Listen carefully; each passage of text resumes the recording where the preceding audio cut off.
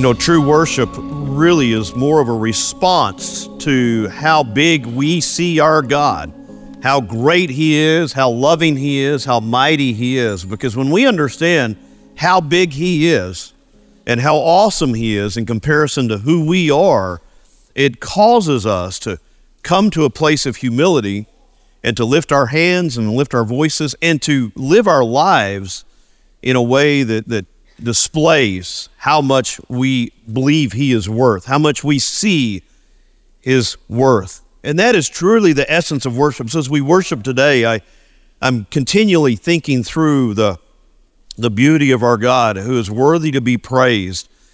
It connects with our passage today because to understand Peter's call for the believer to walk in humility and to walk in harmony and to love one another, as we're going to see in today's text, you have to understand where Peter's coming from. You have to understand how he sees God, and you have to understand the broader context of even the passage that he uses.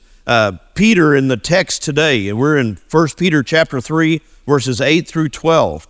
3 of those verses of our text today are actually 5 verses from Psalm 34, the psalm that we read throughout the worship service. And to understand the value or what Peter's trying to communicate to us, you have to understand Psalm 34 for one, and the background of Psalm 34, which we'll get to a little bit more later. Psalm 34 is a psalm that David wrote while he was fleeing Saul. And if you're familiar with that story, as David fled from Saul the king, at least on 2 occasions, David had the opportunity to put Saul to death and chose not to because he believed that was not his place. How could David, who had such an incredible enemy in Saul, David, who had already been ordained as the king of Israel, the king of the Jews by Samuel the prophet, had already been told he was going to be king, now who is fleeing from this evil king who has lost his mind, how could David have 2 opportunities to put Saul to death and refuse to? Because David believed that was not his job, it was God's job. Because God was big enough to handle all of his problems. David, in all of his weaknesses and all of his struggles, there's one thing that's pretty consistent throughout David's life. He understood how big God was. He understands how big God is, and because he understood God, we get these incredible hymns of worship from his pen, from his own heart, from his own head, but we also get the image of him living that out, surrendering his life, not taking it into his own hands, but trusting God every step of the way. David submitted his life to Saul, and at the end of his life, when Absalom sought to take the throne away from David, David once again submitted his life. In both cases, not really submitting to the king before, the king who would follow him, but submitting himself to the Lord. I recommended a book. I think that the one we had out there was The Prisoner in the Third Cell, right? Anybody that read the book that I'd recommended, The Prisoner in the Third Cell, there's another book written by the same author called The Tale of Three Kings, and it's this story that I'm telling you today. David, that middle king, trusted the Lord to put him where he needed to be, and the Lord to keep him where he needed to be as long as he needed to be there, knowing that the Lord was big enough to deal with his enemies on the front end and on the back end.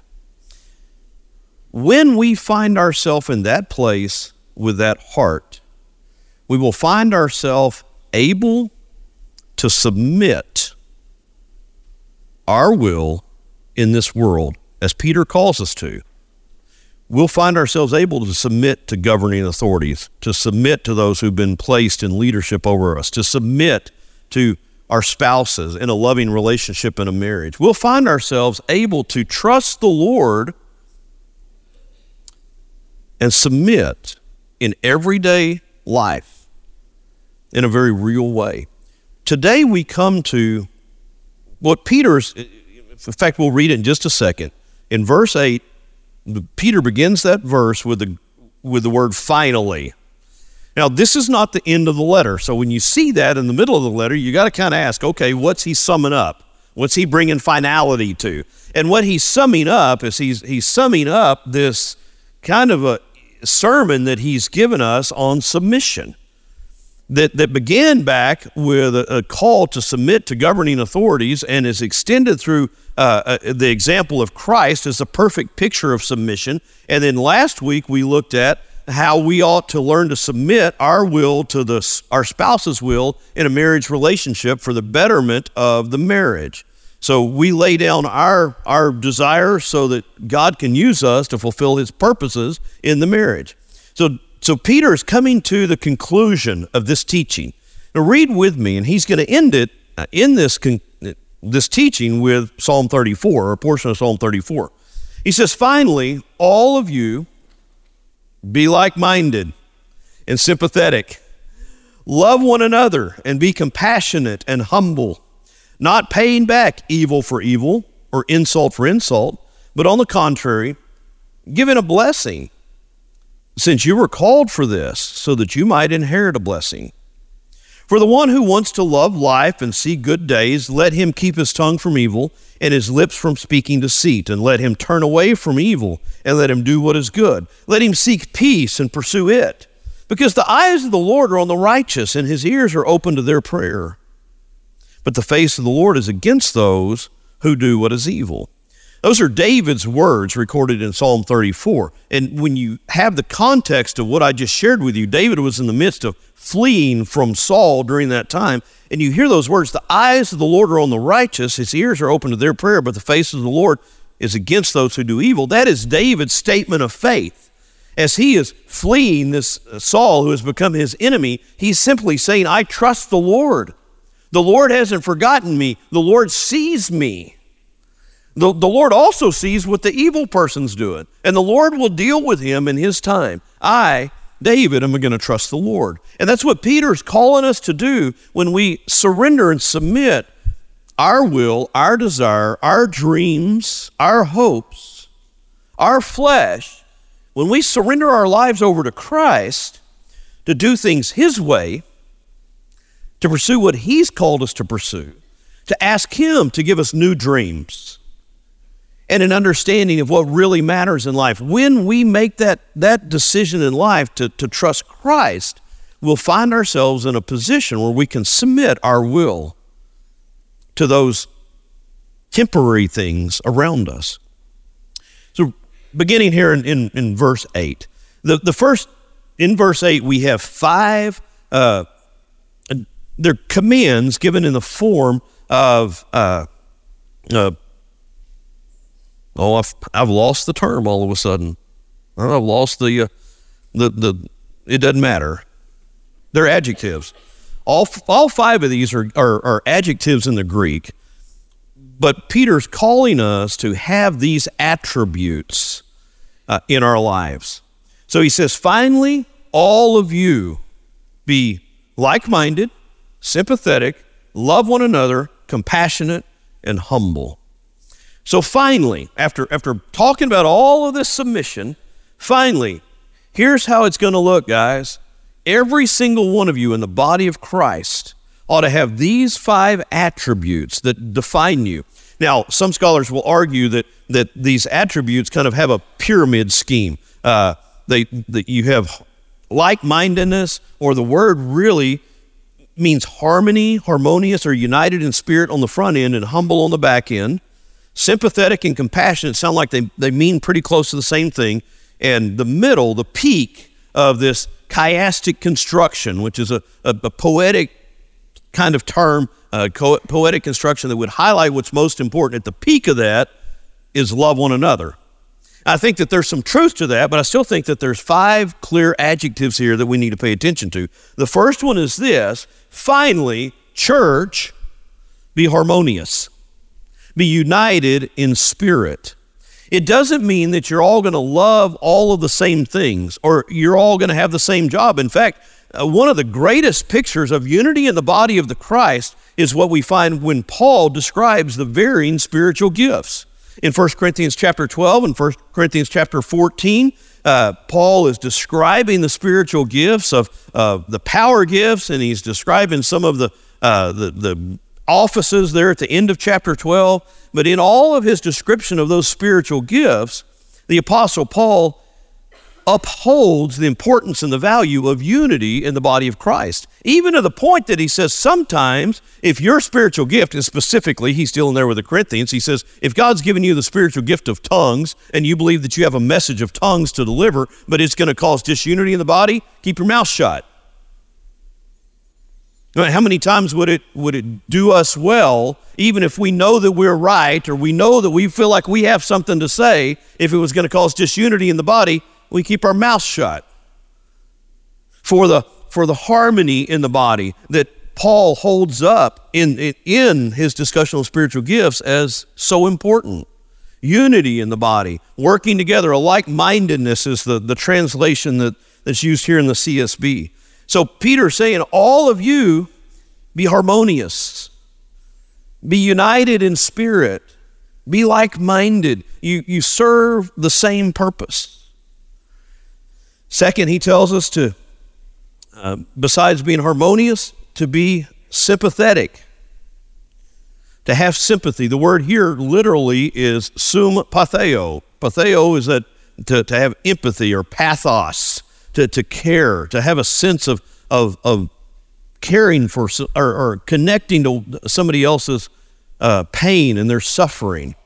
And when you attach that preposition sum with it, it's to suffer with. That's really what the word means. When you have a brother or sister in Christ who is hurting, who is suffering, you want to be there with them. You want to walk with them through the difficulty. That's what sympathy means. That's the real root of sympathy. When you knew I was going to have to pick on you a little bit. When Tommy went into the hospital, Tommy had a short illness this week. We ended up in the emergency room. His good friend, James, had to go spend some time with him. James had to meet him there in the hospital. And in fact, what I heard was that Debbie was in there with Tommy, and he really wasn't doing good. And so when James gets there, Debbie leaves so that James can come in the hospital room with Tommy, and 5 minutes later, Tommy was doing great. His brother was there for him, to stand alongside of him. Now I've heard there's something in there about a holy kiss from 1 Thessalonians chapter 5. I don't know about that. Both of them are telling me they have no memory of that. You know what sympathy means is that we as a church body, when somebody hurts, we join with them in their suffering. That's really what it boils down to. We have a desire. In fact, I've had to learn sometimes as pastor, in 30 years of pastoral ministry, I've learned sometimes it's best for me not to jump in the truck and dash to the hospital right away, but to wait. For one reason, sometimes we spend so little time in the hospital, people are in and out so quick, but my desire as a pastor is to be there when one of my church members is hurting, when somebody's suffering, that we have that connection with one another as followers of Christ, that sympatheo, to suffer with.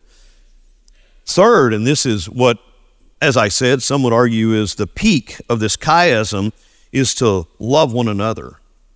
And the word that Peter uses here is not agape, which is the word that we generally see in the New Testament elevated. It's the word phileo. It's the word for brotherly love. And so he's accentuating this familial relationship that we are to have in the body of Christ, that we are to have brotherly love for one another. We're to care for one another because we have a connection. Now, I've heard it said, and I believe it to be true, oftentimes our connections within the church body, our church family connections, are thicker than our blood relationship connections. And in a lot of ways, that's true. And part of the reason is just a practical, because you can have a brother or sister physically. If they don't know the Lord, you're going to spend 80 years with them at most on this earth. But you people that know the Lord, you're going to have to spend eternity with me. I don't care if you are an Aggie or a Sooner fan. We're all in it together. We're going to be in heaven forever and ever. And so the fact that we are brothers and sisters in Christ, it draws us and it causes us to need to and want to love one another. We ought to love each other with brotherly love. We ought to have that kind of love that's sacrificial and loving and caring for each other because we're in it together and we're going to spend eternity together. The fourth adjective that he uses here is the word compassion. Be compassionate. And once again, that's very much like brotherly love. I mean, like sympathy, to come alongside the one who's hurting. I think it's a little bit different because sympatheo seems to focus in on someone who's suffering, to be there with someone who's suffering. Compassion, it may not be, you might have compassion on somebody not just because they're suffering. You have compassion for whatever other reason. But we can have compassion on one another within the body of Christ. We can care for, we can show mercy, and we can show grace toward one another within the body of Christ and be compassionate toward one another. And then finally, he ends with what he's been hammering on for the last couple chapters, with humility, to be humble. What's it truly mean to be humble? We've spent a lot of time talking about this. I don't think we need to spend a whole lot more time here, but it's this idea that I'm going to submit sometimes my will, my preferences, my desires for the betterment of the group. I'm going to humble myself and say, you know what, I don't have to have it my way. Sometimes it's a simple recognition that I might be wrong. Now, my wife's not ever wrong, but I might be wrong. Yeah, of course, I jokingly say that, but we have to come to a place where we realize that our way is not the only way. Our preference is not always best, and sometimes we're just flat out wrong.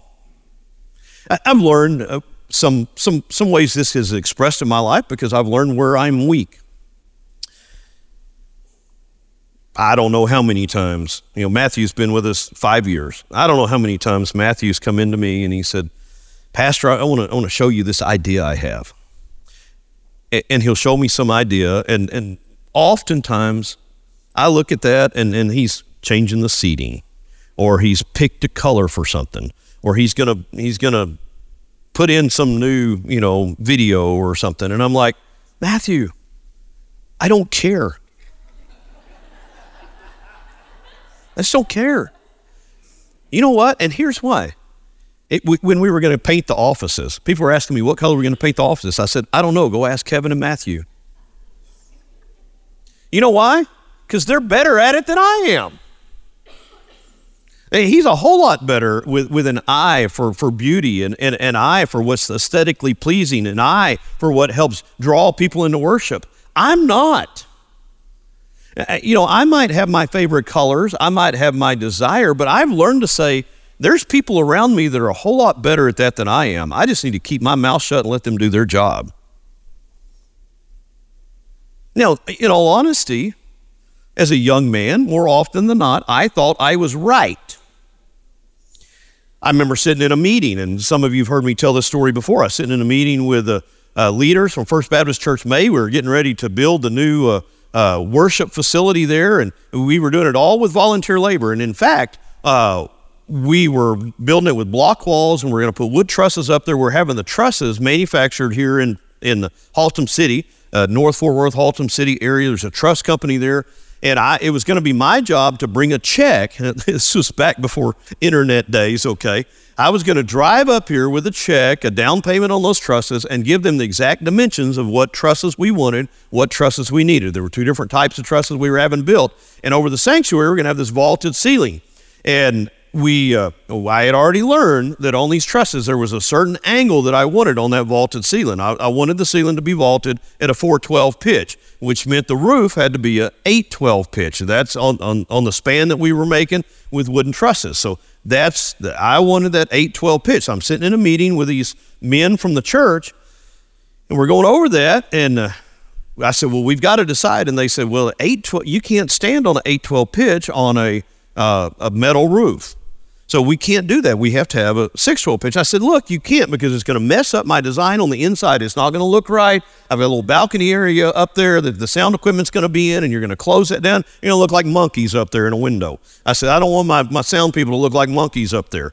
And so we talked about this for a little bit and went on to something else, and I had to go down to my office at the other end of the building to get some paperwork. I came back, and we finished discussing that, and they were going to close out the meeting. I said, wait a minute, I've got to know exactly which trusses we're going to order because I got to go tomorrow and place the order. And they said, oh, well, when you were in your office, we decided. I was mad because they were wrong. And I was right. I was mad about it. And now what happened, I was going to have to redraw my interior elevations. Y'all didn't know I even do this, did you? I was the architect on it. I was going to have to redraw all of my interior elevations, and it was going to change what the inside of the church was going to look like. And I didn't like it. Right up until we started putting tin on that roof. And when we started putting the tin on that roof, and I'm the youngest one on our volunteer team there that was going to have to put the ridge cap on, I realized that every one of those old guys was right, and I was wrong. They knew more than I did. I learned a lesson that day. I submitted to their leadership, but I didn't like it. But I learned to step back and say, you know what? I need to trust the people around me, even if I think I'm right. And what if they are wrong? What if everybody did get mad about the seating in here the first week that we changed the chairs around? So what? We move them back, right? But we didn't have that. If we're going to function together as a body of believers, and it doesn't matter how big the body is, honestly, if you have a very big family and you're going to live under the same roof in the same household, you're going to have to learn to function with a little bit of humility. Because parents, sometimes your kids are going to be right about something, and you're going to be wrong. Sometimes your mom and dad are going to be right, even though you're absolutely convinced you are. Ultimately, when we learn to function with a little bit of humility, we can achieve that harmony within the body, within the organization, and it's most important within the church body. That we serve together in harmony, we have sympathy, love, compassion, and humility. That is the spirit that Peter is calling us to live with, as opposed to a rebellious or selfish spirit that always sees it my way and has to have it my way, has to do things the way I want them done. When we're humble enough to recognize that we could be wrong, it goes a long way toward making us teachable and usable for the kingdom of God. And then Peter gets into verse 9. Now he's going to kind of tell us how to respond to difficult people. You've already seen this in the last couple of weeks, not necessarily in the husband-wife relationship. No, actually in that he talked about how to respond. What if you have a husband who's an unbeliever? How are you going to respond to those circumstances? So Peter gives us kind of a summary here of how we respond to difficult people. He says, don't pay back evil for evil and insult for insult. But on the contrary, give a blessing, since you were called for this, so that you might inherit a blessing. How our attitude and our spirit toward each other in when we have disagreement or when we are different is going to be displayed in whether or not we retaliate, whether or not we strike back, whether we have to have it our way, or we're going to speak evil, as he gets into in his quote from Psalm 34. I saw something yesterday I'm going to share with you, but let me start with the positive side first. I'm wearing my shirt today. We know that the Lord loves the Longhorns because the Longhorns have that, the sunset he makes just to look like, burnt orange. Now we know that sports is not real life. Most of us know that sports is not real life. I saw a story not long ago that somebody got shot in Oklahoma because they got an argument over whether a Chevy or a Ford was the best pickup truck. And people will get into that kind of stuff with sports in particular and will cause all kinds of issues. So sports is not life, but oftentimes sports reflects life. I saw a great picture of harmony a few years ago, or what we were talking about in the first section a few years ago. In 2005, when Texas was getting ready to play USC for the national championship, I saw what is still one of my favorite T-shirts that I've ever seen. It was a maroon T-shirt. And many of you are familiar with the Aggies love to wear a shirt that has a longhorn on it with a horn sawed off, and the horn's broken. It says saw them off. This T-shirt, however, had the horns put back in place. It had Band-Aids on them, and it said one day only. So it was our Aggie brothers and sisters who were going to support the Longhorns on that day, one day only now, but they were going to support the Longhorns for that day when they were playing USC for the national championship. On the other end of that spectrum, I saw this yesterday. This was on TexasAgs.com. I think it is a blog site for Texas Aggies only. And his name is Rainier Aggie 09. Posted this survey. Ags beat Miami or Bama beats TU. You can only have one. And he writes, I picked the Bama win. I think I can recover from that scenario faster than a Texas win over Alabama.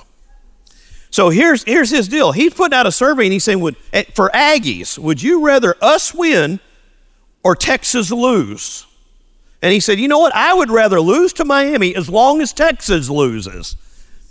And so you see in that this vitriol. I mean, that is a weird hatred. I don't want our team to win as long as Texas loses too. Oftentimes, maybe we ought to just take a moment of silence for Rainier Aggie 09, because he didn't get either one of his wishes.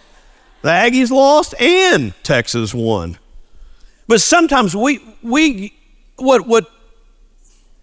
a dysfunction, when we're dysfunctional in our relationships, sometimes retaliation eats at us to such an extent, or a hatred eats at us at such an extent that we're more concerned about giving evil to someone else, even if it hurts us. That's what I'm getting to here. Have you ever seen someone that was so caught up in hurting the other person that they didn't care what it did to themselves? You know, oftentimes that's exactly what happens when we focus on vengeance, when we focus on hatred toward another human being. We end up doing more damage to ourselves, not just spiritually, sometimes physically and emotionally, because we're living in this hatred, we're living in this evil. And so what Peter's calling us to do is be willing not to return evil for evil or insult for insult. Trust the Lord in it. And one of the reasons I know that that's the tenor and the tone of what Peter's trying to communicate is because he uses Psalm 34 as his text, where David was trusting the Lord. He had the opportunity to destroy an evil king, but he chose not to. He chose to put it in the Lord's hands. What Peter's telling us here is don't walk around with that vitriol, that hatred in your heart all of the time. Don't worry about returning evil for evil, insult for insult, and in fact, just bless them. Now, I don't mean like in the sweet Southern way, well, bless your heart, you know. Sometimes that's done with evil and vitriol. It's said that way. But the idea is that when we have compassion and love and care for one another, even for those who are outside of the faith, those who are evil, those who are lost, when we understand the reason that somebody does what they do may very well be because they're lost and they don't know Jesus, it's a whole lot easier for us not to return evil for evil. Pray for them, to pray that God pour out his love and compassion on them the way that he poured out his love and compassion on us. How do we respond to difficult people? By not seeking to get revenge or to retaliate or insult. Peter says respond to difficult people by giving them a blessing. I would suggest that you bless them by praying for their lost soul, praying that God would would cure the evil in the heart that can only be cured by the blood of the cross. Instead of carrying around the pain and the suffering in ourselves to get somebody back, just give it to God and let him tend to it. So how do you respond to difficult people? If we're going to walk in harmony and reflect the kind of spirit that God's calling us to reflect as humble servants of his, we trust him with the difficult people and don't take it on ourselves to retaliate. How do we deal with difficult circumstances? I believe that this is the primary focus of why Peter used Psalm 34. And I told you I'd get to that a little bit more. Now, he chose a portion of Psalm 34 that comes from the latter three quarters of Psalm 34. I was going to read all of Psalm 34 today before I knew that Matthew was already using it for our liturgy to guide us in worship. But I want to read the first part of it. Now, first of all, the subheading to Psalm 34, the title that's given to Psalm 34 is "The Lord Delivers the Righteous." The subheading that would have been placed there long before that says, "Concerning David, when he pretended to be insane in the presence of Abimelech, who drove him out, and he departed." So this is during David's time where he was fleeing from one city to the next and then one cave to the next. He writes these words. Put yourself in that setting. What kind of life was he living? What kind of threat was he under? And he writes these words, "I will bless the Lord at all times. His praise will always be on my lips. I will boast in the Lord. The humble will hear and be glad. Proclaim the Lord's greatness with me. Let us exalt in his name together. I sought the Lord, and he answered me and rescued me from all my fears. Those who look to him are radiant with joy. Their faces are never ashamed. This poor man cried, and the Lord heard him and saved him from all his troubles. The angel of the Lord encamps around those who fear him and rescues them." Now, our text, what Peter used, begins down in verse 12. So he says, who is someone who desires life, loving a long life, to enjoy what is good? Keep your tongue from evil, your lips from deceitful speech. Turn away from evil and do what is good, and seek peace and pursue it. The eyes of the Lord are on the righteous, and his ears are open to their cry for help. The face of the Lord is set against those who do what is evil, to remove all memory of them from the earth. The righteous cry out, and the Lord hears and rescues them from all their troubles. The Lord is near the brokenhearted. He saves those who are crushed in spirit. You hear the cry of David when he goes on to say, he protects my bones. When the circumstances around me are trying to crush me, the Lord protects me. The Lord watches over me. The Lord provides for me. And so, like I said at the beginning of this, one of the best ways to live the kind of life that Peter's calling us to live with humility and sacrifice and submission is to first recognize how big God is.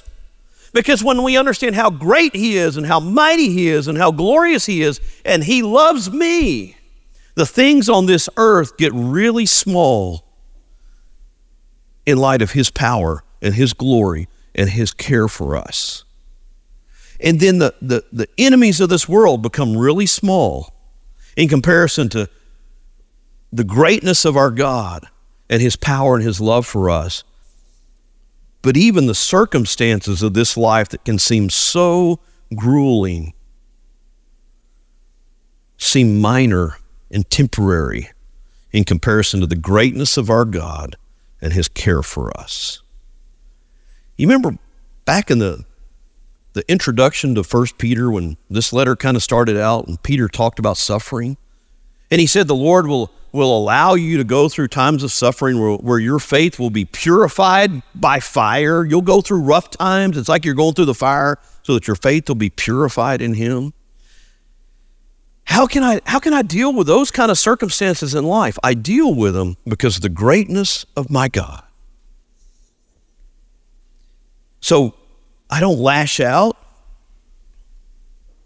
I don't allow my tongue to speak evil.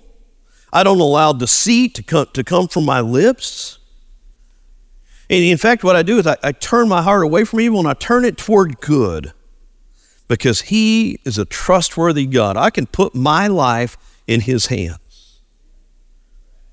That's what David was talking about when he wrote Psalm 34. And in the context, not just of this text, but more importantly, in the context of 1 Peter, I don't really have any question that that's what Peter's talking about here. Peter says you can trust God. He's big enough to handle difficult people. He's big enough to handle your challenges and your difficult circumstances of your life. So you can walk through life with the right heart, the right spirit. You don't have to take it on yourself to strike out at evil. You don't have to take it on yourself to get your way, to get your thing. You can walk with him and trust him. He's trustworthy. Seek and pursue peace. It's the last command of this text, as Peter quotes from Psalm 34. Let him seek peace and pursue it. Why? Because the eyes of the Lord are on the righteous and his ears are open to their prayer. If you walk in the righteousness of Christ, God watches over and cares for you. Now we know none of us are righteous in our own flesh. But if you're one of his, you've been washed by the blood of Christ, you're righteous in him, and his eyes are on you. He's watching over you. There's not one circumstance in your life, not one evil thing that's been done to you that he's missed. He's watching over you, and he cares for you. I'd encourage you, if you've never put your faith and trust in that God, who is that big, who is that mighty, who is that glorious, that you don't wait another day.